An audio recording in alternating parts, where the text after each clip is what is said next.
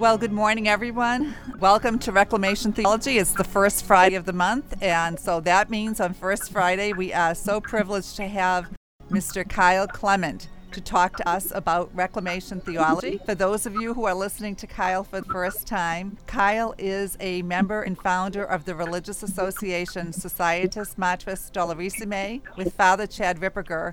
He founded the Liber Christo organization, and more information about Liber Christo can be found at librechristo.org. Is that right, Kyle? It certainly is, Angela. Thank you. It's good to be with you and your listeners this morning. And welcome. And we also have WQPH, Marianne Harold, which is an EWTN affiliate in the Massachusetts area. So welcome, Marianne. Thank you, Angela. Great to be with you. Yes, and Kyle. Yes, indeed, in these blessed times. Good morning. So, Kyle, you asked me how it was going before we went on the air, and I just sighed. And you actually said we're living in great moments, great times? Oh, to quote the book of Esther, we were made for times such as these. We were born for times such as these. Now is the time to be Catholic. Wow. Well, it's a breath of fresh air. And also, Annie Oakley's walked into the studio. She's waving her hands at me. So you actually have a studio audience at this hour, Kyle. Congratulations. Oh, great. I'm assuming that one of the major benefits of this is that the traffic was considerably lighter. Yes, indeed. Although you'll be happy to know that in Illinois, the liquor stores are open and the supermarkets are open. The abortion clinics are open, but a lot of the churches, well, they're closed, Kyle. So there's still traffic. But they're going to the wrong places. Yeah. Yeah, it gives you an idea of how much traffic is headed the wrong way generally. Very good. So what do we want to talk about this morning, Kyle? Oh, let's seize the day. Carpe diem. Today is an amazing day. And it's God's grace. The first Friday of 2020 just happens to fall on one of the most important feast days in our year, and it's also one of the most neglected, one of those that's been kicked to the side. And what is this feast day? It is the feast of the 7 Dolors of our Blessed Mother. Wow. It is the feast day of the order Societas Matris Dolorissime, or the Society of the Most Sorrowful Mother. So it is that feast day. What are the 7 Dolors, and why do we no longer celebrate them? The first answer is quite easy. I'll list the 7 Dolors. This was a devotion that was very central to traditional Catholicism for many centuries and should still be. But it has been reduced to a votive. It's been reduced to hardly a mention. But it prepares us for Holy Week. And the 7 Dolors, the Feast of the 7 Dolors, was historically celebrated on the Friday before Lazarus Saturday or Bethany Saturday, which precedes Palm Sunday. Now, this is what is called a movable feast because Easter is movable. So let's talk about for a moment, just cosmically, to call ourselves back deep into the foundations of our faith. How do you calculate Easter Sunday, Resurrection Sunday? It will be the Sunday following the first full moon following the vernal equinox. Why? Because the Passover was celebrated on that moon. And so one of the things to remember for Holy Week is that there will always be a full moon during Holy Week. It will be the same moon that shined on his precious face in the Garden of Gethsemane as he petitions his Father, let this cup pass from me, but not my will, but your will be done. This should be our prayer in this time of tumult, in this time of testing, in this great time. To quote again the book of Esther, we were made for times such as these. If you'll recall Esther's story, she was placed in a moment in time to save her people. She was placed at a pivotal moment, and if not for Esther's courage in speaking up on behalf of the nation of Israel, they would have been wiped out. So there's some parallels there with Esther and Mary. Mary was born. She was conceived immaculately for times such as these. And so the 7 Dolors chronicle her experience after she's given her fiat. One of the things we must remember always and everywhere is Mary did not know what was going to happen. In her humility, in her docility, in her perfection, she trusts implicitly in God's holy will.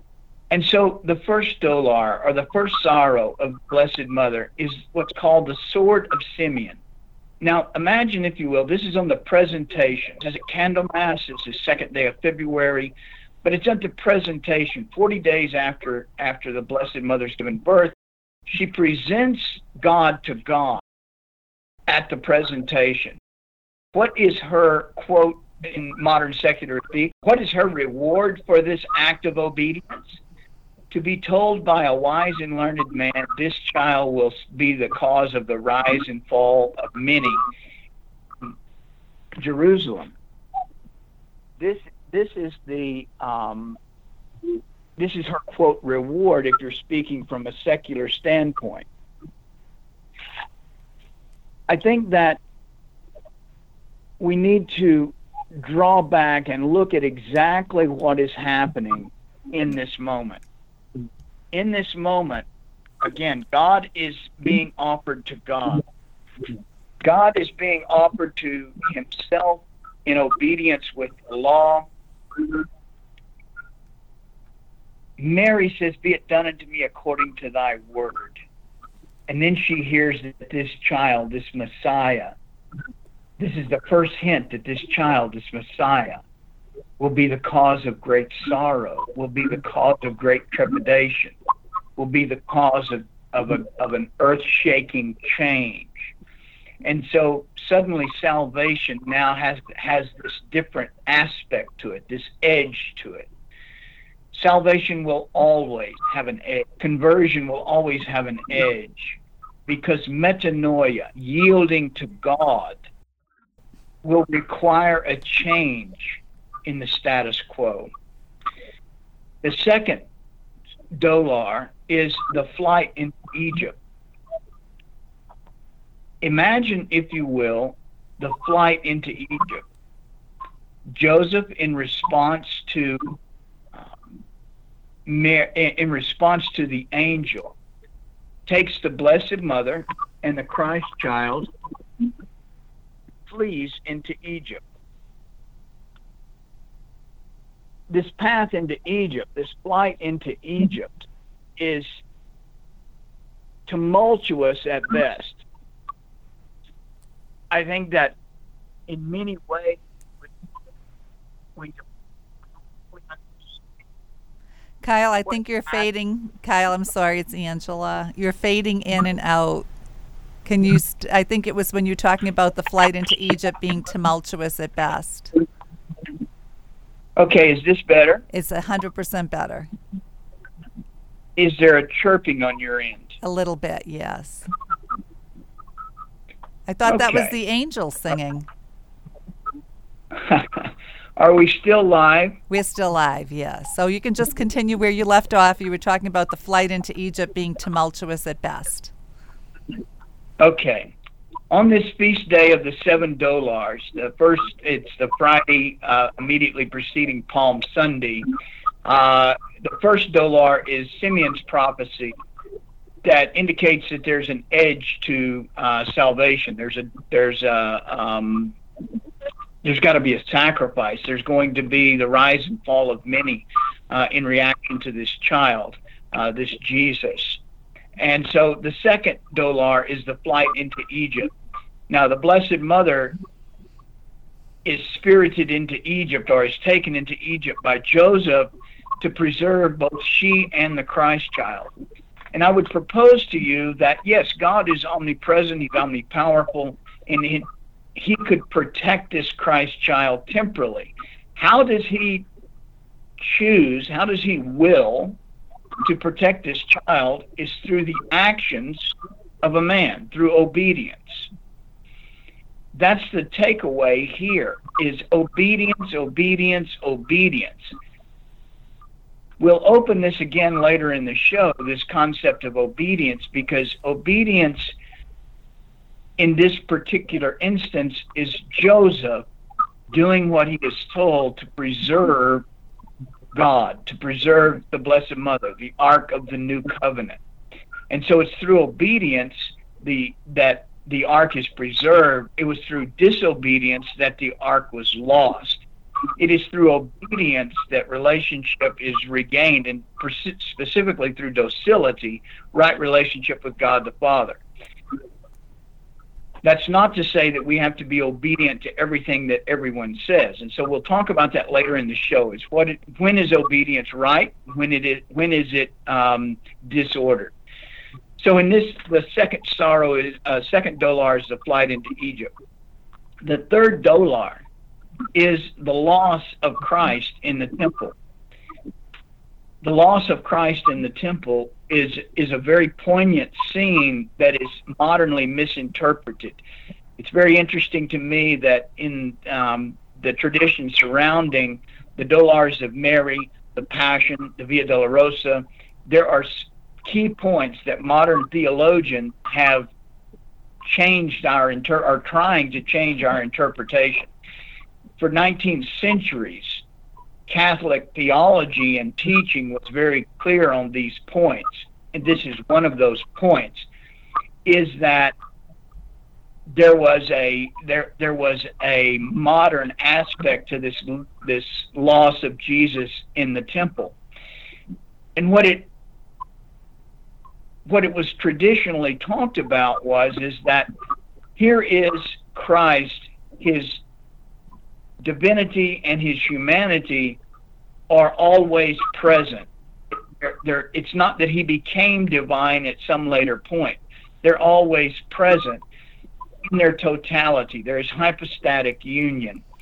And the only perfection of the hypostatic union comes through the natural accumulation of knowledge and experience, how to pray, knowledge of human experience of God. God knows God. God does not know God as a human. And so that understanding that he grew in knowledge, but he grows in knowledge, the takeaway from the loss of the child in the temple is that the boy Jesus then is obedient to his mother and father, his earthly mother and father. He listens to God the Father, God the Creator, speak through his father, St. Joseph. And he is obedient to them. He went down into Nazareth and was obedient to them. And so this is the formation that is passed over modernly. This is one of the things that we lose. So that the fourth dolar is the fourth station of the cross. It's where Jesus meets his mother. Currently, the association, Liber Christo, you can find this at www.liberchristo.org, is going through as a community 14 days of prayer, which you may share. And it's the 14 stations of the cross along with the 14 holy helpers. And it's being prayed specifically to to call forth the moribund church out of its self-imposed tomb as Jesus called forth Lazarus. And it's also for the vanquishing of the coronavirus. It is this discipline will then shift, and Liber Christo community will participate in some very significant practices and liturgy as a community that we can do online through Holy Week. So I encourage you to go to the website, www.liberchristo.org, and join us for these Holy Week reflections and exercises. In the fourth station, Jesus meets his mother. This year, that fourth station happened to fall on the Annunciation. And so in a cosmic moment of signal grace, Jesus meets his mother for the first time in the Annunciation, and he meets her for the last time on the Via Dolorosa on the same day. Very interesting this year. The fifth dolar is the crucifixion and death of our Lord. And so she sees the prophecy of Simeon come true. She watches God give God to God for us. But she is no less involved. She gives her son, he gives his son. We have to stand on the traditional understanding of Mary as co-redemptrix co-mediatrix, mediatrix of all graces. Her real role here is she gives more than any other human gives. And so that role should be reflected on in that fifth dolar, the crucifixion. In the sixth dolar, it is the piercing of the side of Jesus. And so it is the opening of his side with the lance. If you look at the lance, the spear of Longinus, the Roman soldier's lance, this blade was some 12 inches long and 4 inches wide and a half-inch thick at its thickest and widest point. This is a tremendous instrument of war and of opening of the corpus of our Lord. So modernly, crucifixes, if they have the pierced side of our Lord, do not depict the gaping, horrific wound as this spear pierced between his ribs, separating his ribs, and penetrates all the way to his sacred heart, pierced for us. And when the spear is withdrawn, blood and water gushing forth. This is the birth of the church, the blood, the sacred blood of the sacrifice mixed with the waters of baptism. We're going to speak some about the waters of baptism. But this symbolism, this understanding comes gushing forth, just like in childbirth, the water and blood that gush forth. This is the birth of the church. And so the Blessed Mother, this is her sixth dolar.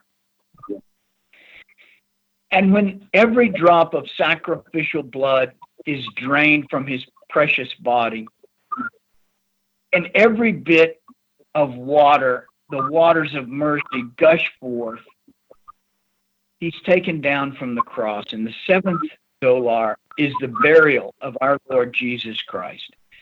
So today, reflect on the 7 dolars, the 7 sorrows of the Blessed Mother.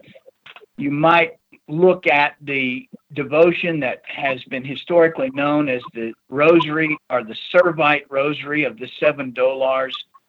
For all of those who pray the prayers of the Auxilium Christinorum, for all of those who pray that the Sorrowful Mother reveal to them the areas where they need to improve, the areas where they need to build up the bulwark of their faith.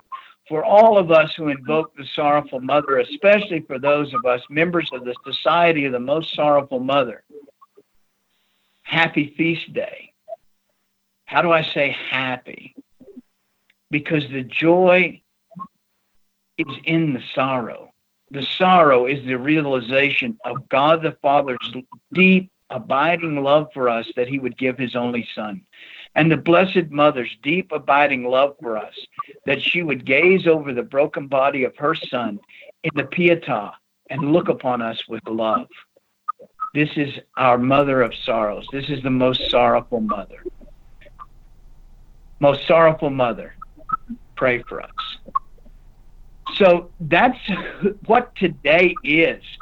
Thanks be to God that we are alive and that we see this feast in the year 2020.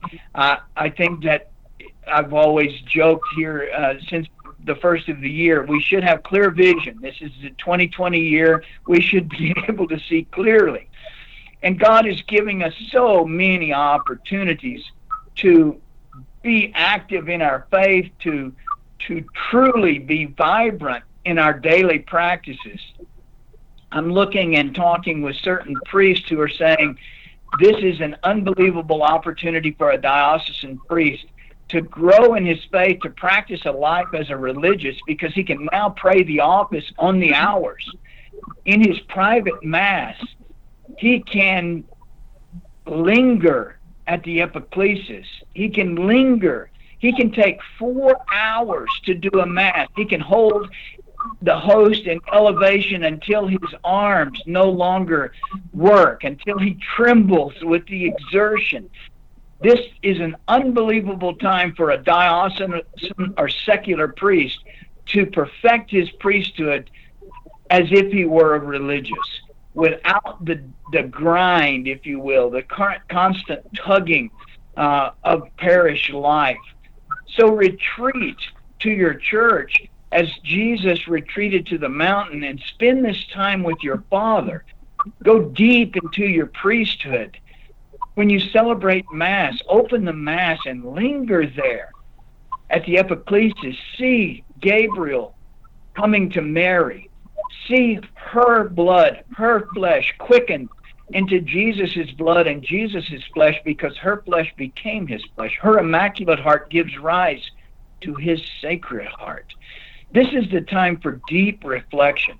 This is the time to say, what do we have? What is precious? What is that which has eternal consequence and eternal value? Not what have I lost temporally. It's not about us. It's about him. There are so many things that are going to happen in this 2020 Holy Week. Please go to www.libracristo.org, access that, be asked to, we'll send this stuff out by email. There's a YouTube channel. There's just a tremendous amount of resources. I'm aware of a very concentrated effort. I wanted to let people know about this. Most of your parishes are making available to you palms.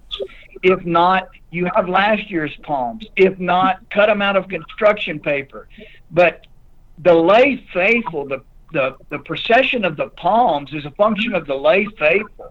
If you do nothing other than dress for Mass tomorrow, go into your front yard and do the procession into Mass, into your house to watch Mass. But be in your suits, your ties, your veils, your dresses. Dress your children. Give public witness if it's only in your front yard. Do the processional part preceding the Mass. Do it. Your neighbors already know you're those crazy Catholics. Earn it. This is an amazing opportunity for you to witness your faith to your children quietly. I know of a ranch family, their nearest neighbor is 12 miles away. The ranch house is isolated. They will process around their house and process in to watch the Mass. They've dressed for every Mass they couldn't attend. They've watched on television. I would highly recommend going to the FSSP website, Live Mass app, or Live Mass. I would also particularly recommend the St. Vitus Parish, St. Vitus Traditional Mass out of the Archdiocese of Los Angeles has an impeccable broadcast. You can find these Masses, but dress for Mass in your house. Create a space where you are devout, where you're attending Mass. Don't do other things. Don't get up and cook. Don't do things that, let's preserve the integrity of the Mass. Let's do the procession before, in our front yard, if nowhere else.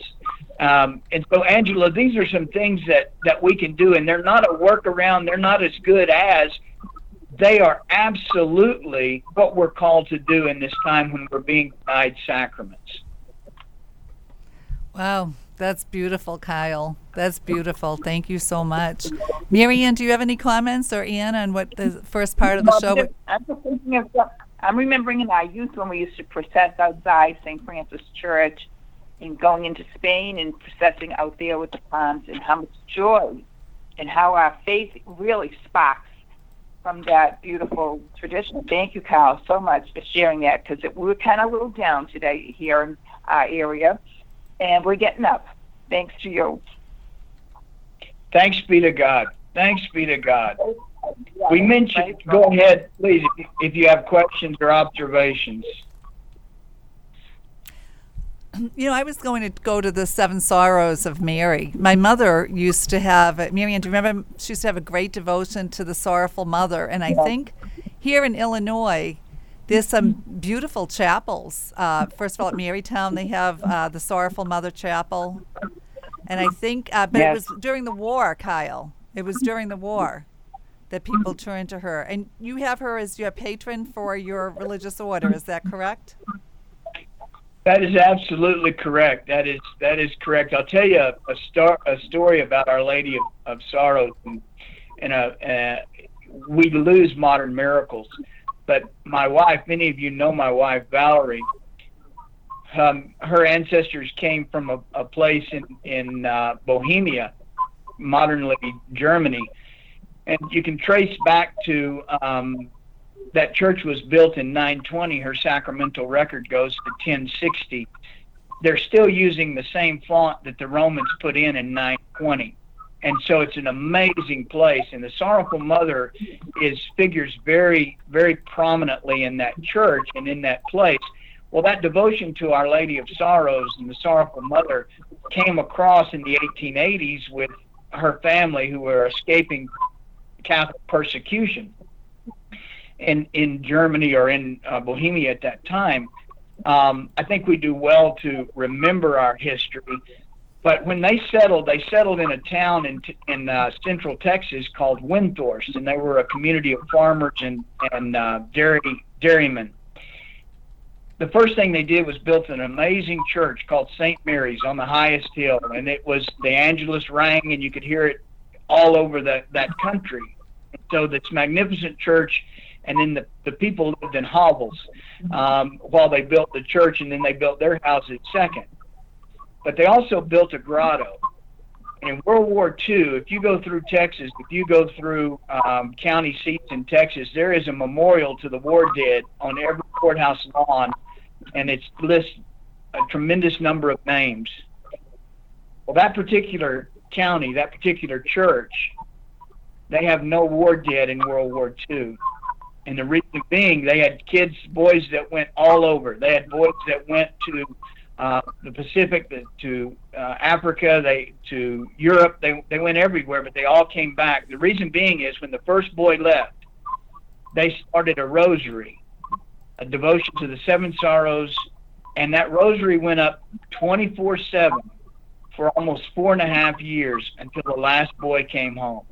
That's modern miracles. That's the power of our Blessed Mother. That's right use of prayer.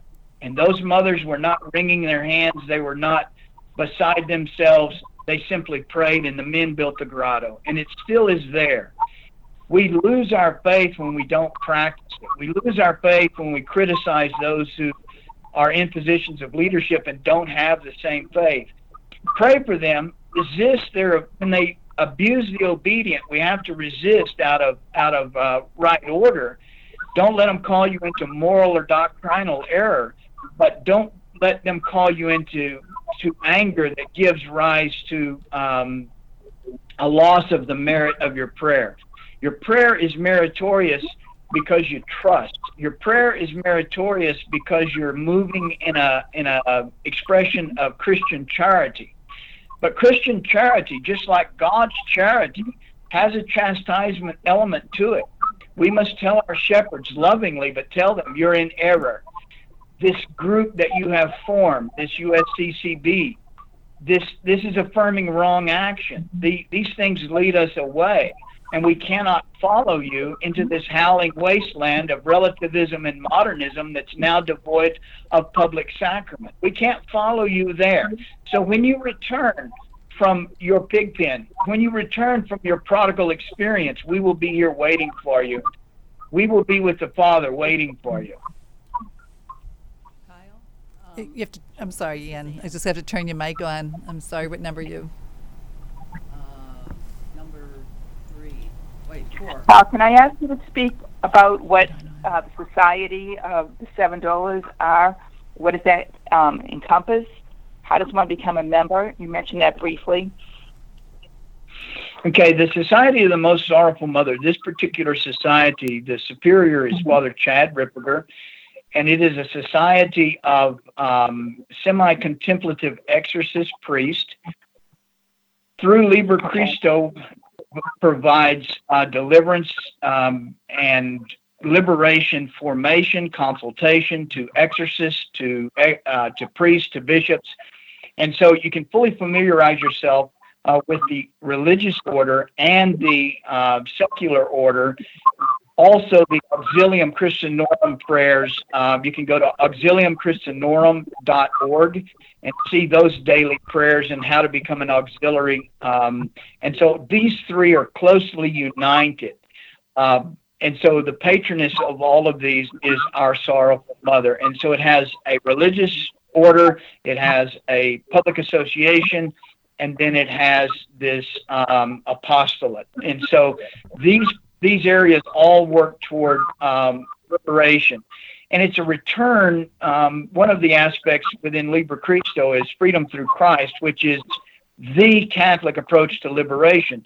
It returns liberation ministry to Catholic norms and works outside of all the Protestant influences that have come in through the charismatic renewal and other practices. There are many methodologies out there that claim to be Catholic, but at the heart of it, they don't place the Blessed Mother or the sacraments at the centrality of liberation and right union with God. The definition of healing is reconciliation with God the Father, not the cessation of suffering. And so we're reconciled to God in the suffering. We're reconciled to God in our carrying of our cross, our joining of our experience to Christ. And this is the Catholic norm, and this has always been the Catholic norm, but we see a shift away from traditional Catholic norms, not only in Catholicism, but in society in general, who is not willing to suffer or engage the arduous. Kyle? Thank you, because I think people need to hear that and have it explained as you just did. Thank you, Kyle. Certainly. Can you hear me? Yeah, Kyle, Ian has a question. Yes, Kyle. I was trying to follow along with the seven sorrows, in the Bible. And one of the things, I don't know if other people have done this, but when you go to the readings or the different Gospels, there's not a clear understanding of the sequence of each of the things that happened. And what I'm getting at is after Jesus' birth, there was the flight into Egypt, and then there's also the presentation in the temple. But I didn't find where in one gospel they talked about all of that. So I've never understood what happened first, next, or whatever. And it's always been a question in my mind, and I don't know if anybody else has questioned it. Does that make sense? Yes, it does make sense. And so one of the things that involves in traditional practice of Holy Week, and you're going to get this through Liber Christo, is we're going to overlay several things. One of the overlays is that the 7 days of creation, you can overlay the 7 dolars. The 7 days of Jesus' passion, you overlay with both the dolars and with the creation. So you get an idea of this in John's Gospel, when in the prologue to John's Gospel, essentially he's going back and using a creation sequence to give you the creation, the recreation. And so this is a richness that was in traditional Catholicism in the expressions and in the liturgy of Holy Week prior to 1955. This was purposely removed, and we'll talk some about the history of that. But to strictly answer your question, Anne, is that we celebrate Holy Innocents on the 28th day of December. But it would have happened a year or two after. And so you've got to sequence that after the birth. So you've got to sequence that. Simeon's prophecy and the flight into Egypt occur fairly close. Simeon's prophecy occurs at the presentation. Then the flight into Egypt follows the presentation. Oh, okay. And then there's the loss of the child. And so I think that to put this into common sense order, you would think also that the presentation is the first requisite movement. And that's what always and everywhere obedience opens us to grace. And so the actual grace to fulfill the requirement to go to Egypt comes as a result of the obedience in the presentation. So always he's calling us to greater heights. Always there's this progression toward a greater the ultimate sacrifice. And so when you see the progression, then it kind of falls into place. One of the things that we have in our head is that the murder of the Holy Innocents, though we celebrated on the 28th, that's happening to 2- and 3-year-old children. Historically, that's when Herod had the edict. And so It's happening to 2 and 3-year-old children. That even interestingly enough, one of the children who died in that horrible, horrific murder of the innocents, the 28 innocents, one of those children was his own grandson. Wow. Isn't that something? Is how blind we get, Kyle. Hell, I want to get back. We only have 20 minutes left in the show. You alluded a little bit to the blood and water that gushed forth from the heart of Jesus by the lance. And you alluded to that as representative of baptism, and we also know representative of the Divine Mercy image. Tell me about, one of the frustrations. We talked to Dr. Janet Smith, who is circulating a letter to the bishops requesting they take a closer look at what's going on by preventing us from the sacraments. Talk a little bit about what baptism is, its importance, and let's take it from there. I just want to shift a little bit to what's going on modernly in our time. Okay, I think it's a great question. I also think that his letter is indicative of what I'm saying is the resistance. It's not rebellion, but it's resistance on being led into error or letting error persist. And so I'm not advocating rebellion at all. What I'm advocating is resistance in which we inform them of our resistance. We can't follow you into this. And so what you're doing is actually harming us, and here's how it's harming us. And so I think that's a very different language than the language of anger and the language of rebellion.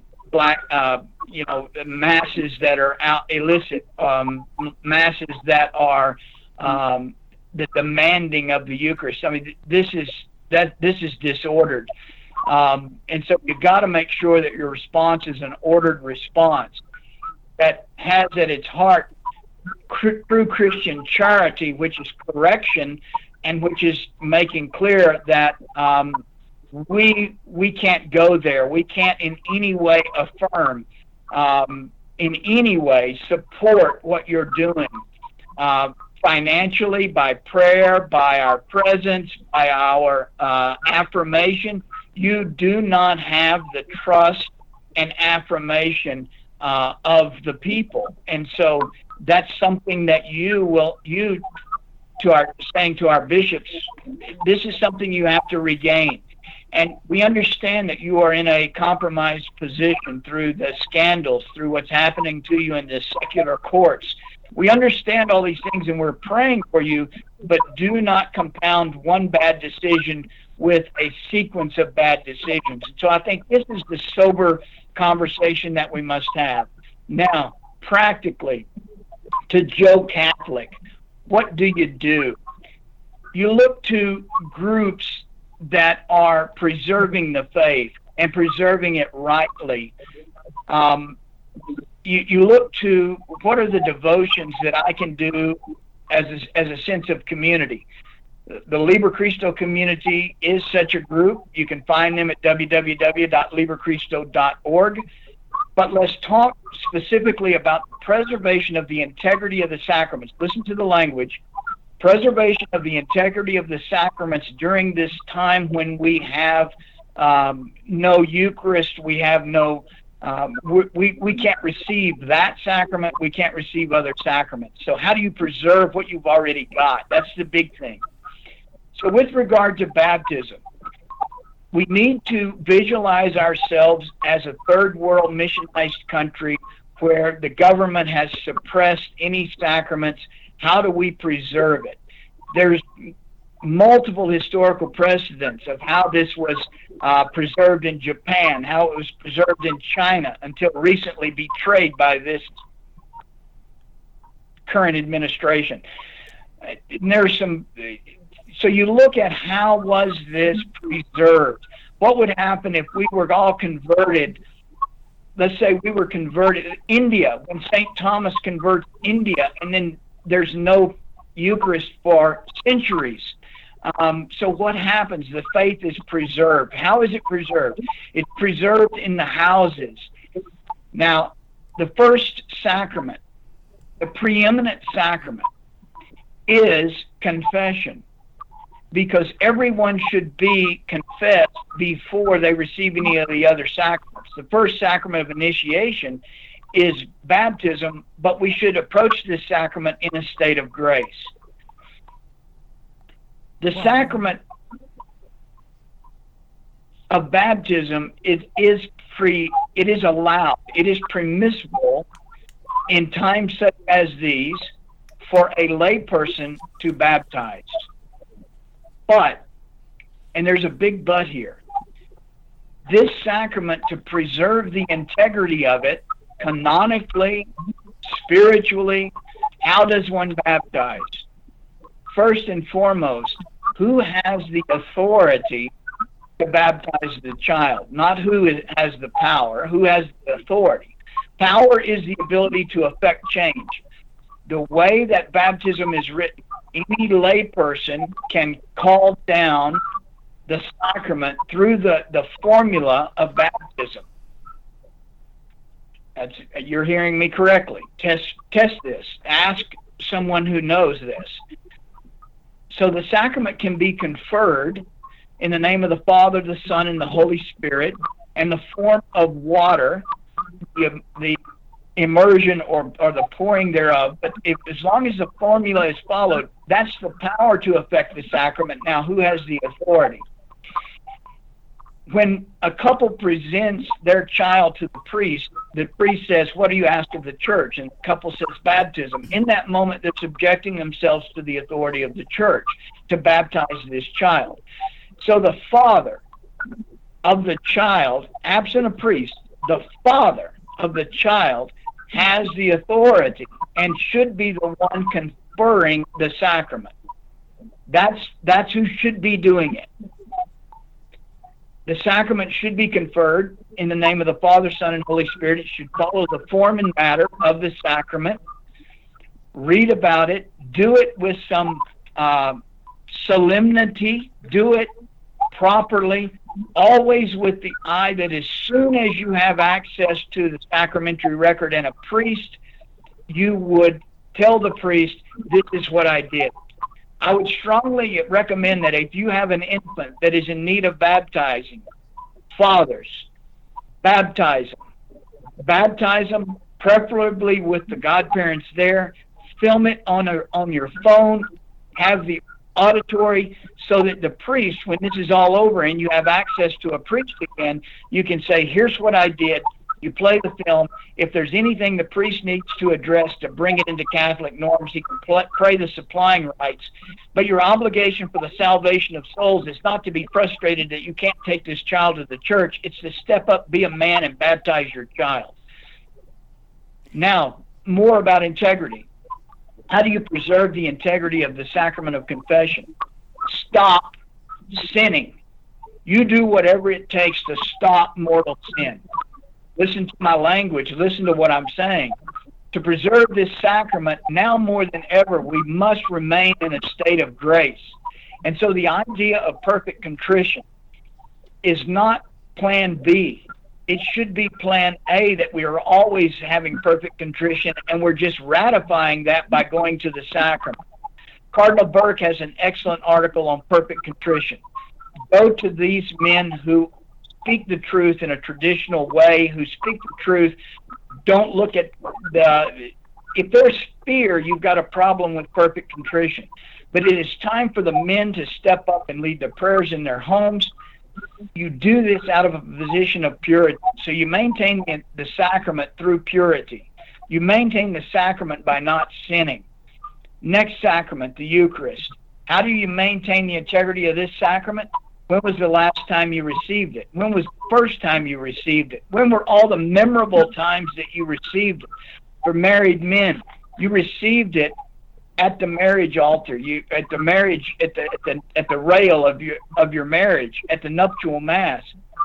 When was the last time you received it worthily? Recall that, live that, amnesis, bring that memory, that moment. Recall the taste of our Lord in your mouth the last time.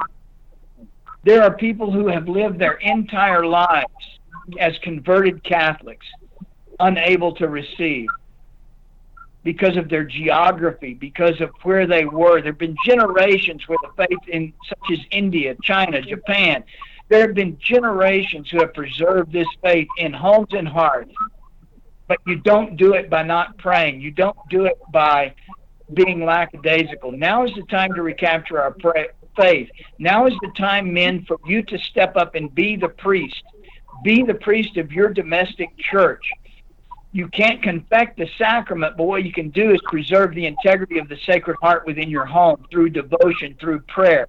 These are times of war. This is a time of fierce war. And women, if the men don't do it, that doesn't mean you get to step up. It means you keep praying. You get him to listen, if you can, just to a moment of shows like this, shows the Liber Christo YouTube channel. Get him to listen to Father Ripperger just for a moment, to seize this moment in history, to pray as a father, to pray as a husband, to pray as a man, to pray as a Catholic. This is a great time to be alive. There is no greater time. God has deigned that we are alive. Sacraments are so very, very important. We preserve their integrity.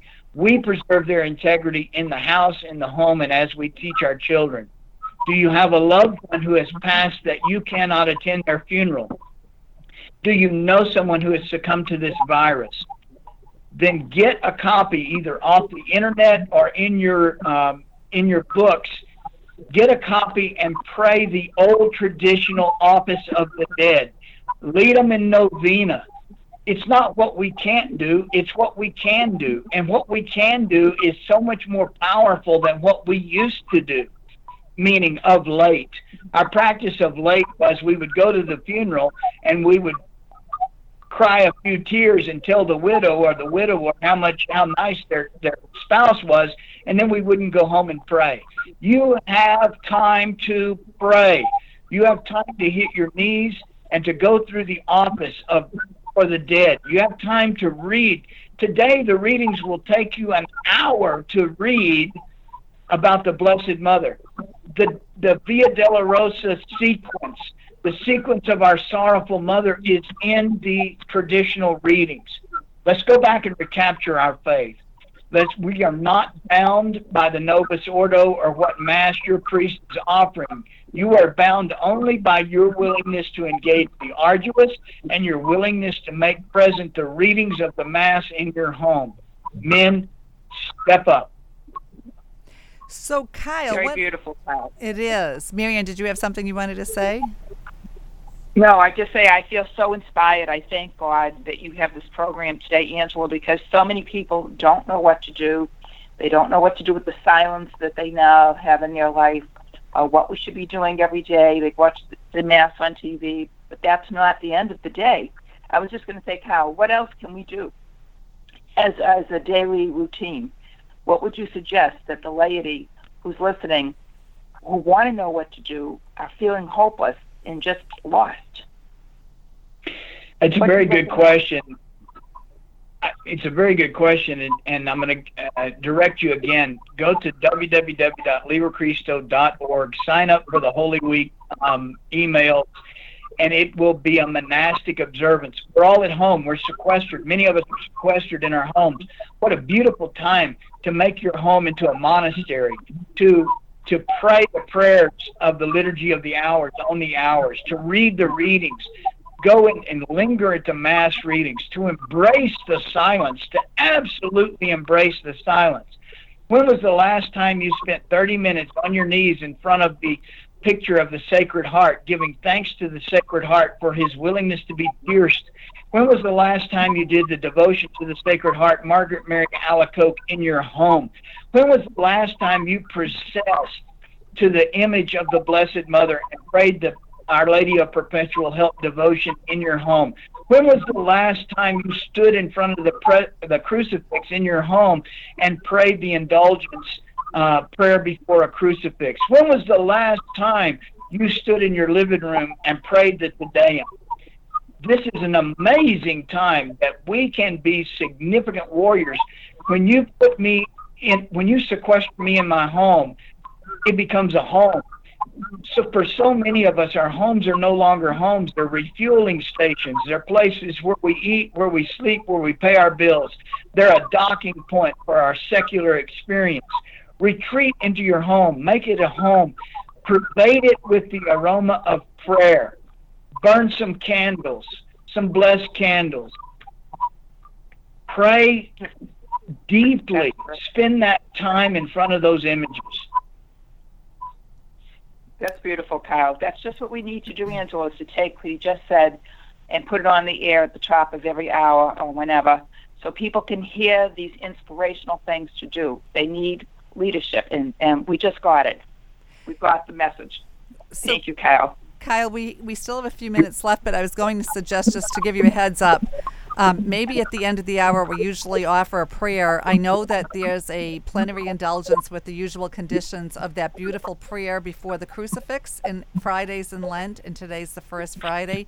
So maybe in a few minutes when we end, that would be a possibility for you to lead us in that beautiful prayer. Would you be willing to do that? Certainly. Okay, and then Annie Oakley raised her hand. She has a question here. Yes, Kyle. When you were talking about baptism and the authority and so on, the question has come up time again about especially grandparents and their concern over children who aren't being baptized. What is the teaching on that? Anything, even though they don't have authority? Okay, the understanding is very simple. First and foremost, that if the grandmother baptizes in the sink, follows the form in the matter, she has called down the sacrament illicitly but validly. That's a whole different thing to unpack. However, here's the problem, is she's going to open herself up to diabolical retaliation, and she's going to open the child up to retaliation because it's an act of rebellion when she acts against the authority of the parents. She has to, the authority of the parents. It's the parents who request baptism. So this idea that we can go out and, against the wishes of the parents, baptize a child, she brings division upon that home. She brings division upon that relationship between parent and child. That child is the child of those parents. And so for all of her good intentions, this is very, very, very ill-advised, extremely ill-advised. She's not going to be answerable for the fact that that child was not baptized, but she will be answerable at particular judgment for her act of rebellion, for her act of going against the authority of the parents who have the obligation for the care of that soul. So there's no middle ground here, and she will not be justified in her actions. How about a case where I think we were debating this internally, and someone said that her nephews, that she baptizes everybody, that her nephew, I think he was an adult, Kyle, which might change it, that she baptized her nephew or whoever it is that wants to be baptized? Well, in that case, what you got is an issue. If you're baptizing adults, if anyone past the age of reason, then there's a different formula there outside the sacrament. But she's not going to have any. She's still got to have authority, and so she's even further moved from authority over an adult nephew. The red flags are woman baptizing. That's a real red flag. What is it in her that compels her to act as a priest or to act as a man? Because that's a masculine duty to confer that sacrament. Very simply, it's not a woman's place to do that. Now, that sounds harsh in today's language, but we've got to reclaim the right roles of masculinity and femininity. Her right role is to prepare him for baptism, to increase within his heart the desire to meet God the Father through baptism, and then to to put together the person who's supposed to baptize him with he to be baptized. That's the woman's role. It's a huge role. It's extremely important. But she needs to be more concerned about the conversion of the uncle than the baptism of the nephew. Right. So if on the spur of the moment or whatever it is, he says, yeah, I'd like to be baptized, and she baptizes him, the questions that you're asking is, number one, if he's an adult, where's his father? And number two, why wouldn't she lead him to the priest? Teach him, but lead him Precisely. to why wouldn't she have a priest do that instead of just doing it herself? Precisely, because you're not going to give me the scenario which justifies her doing what she did. It's very interesting, Kyle. Well, it's 8:59. Kyle, that chirping was annoying, but still, I got some text messages from listeners saying, we love Kyle, but the chirping's annoying, and I want to just apologize to them. We're connecting via Skype, and it sounds like we've tried a couple different options before the show, ladies and gentlemen, but offer it up. Is that what you'd say, Kyle? Offer it up? That's exactly right. It's worth listening. It's worth straining our ears to listen to. So how about, Kyle, if you lead us in that prayer before the crucifix? Certainly. In the name of the Father, and the Son, and the Holy Spirit. Behold, O kind and most sweet Jesus, I cast myself upon my knees in thy sight, and with the most fervent desire of my soul, I pray and beseech thee that thou wouldst impress upon my heart lively sentiments of faith, hope, and charity, with true repentance for my sins, a firm desire of amendment, whilst with deep affection and grief, template thy 5 most precious wounds, having before my eyes that which David spoke in prophecy of thee. O good Jesus, they have pierced my hands and my feet, and they have numbered all my bones.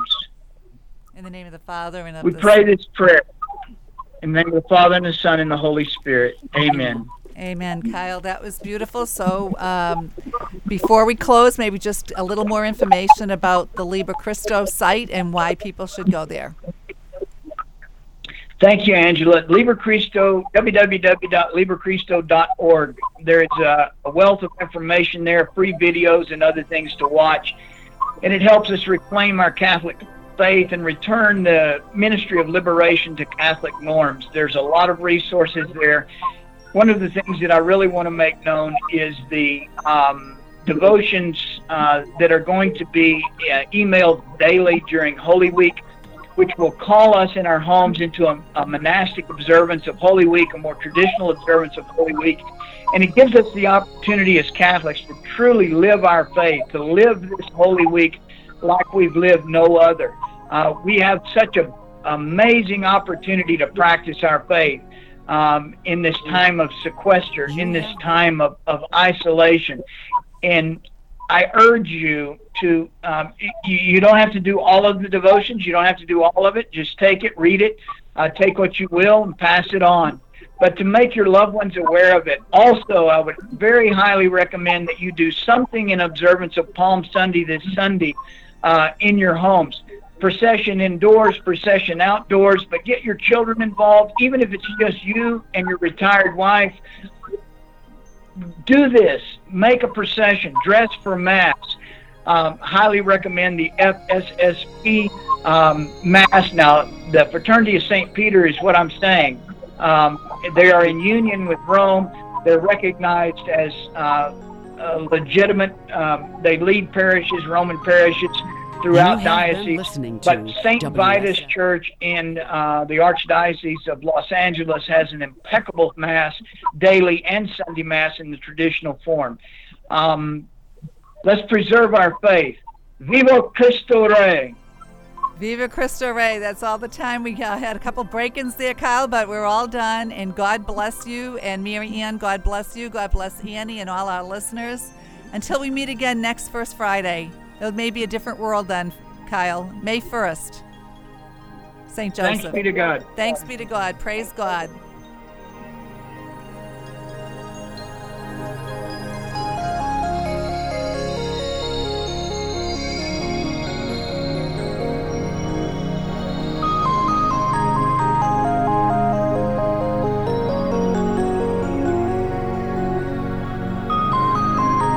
You have been listening to WSFI 88.5 FM, Reclamation Theology. A copy of this broadcast will be made available at WSFICatholicradio.org.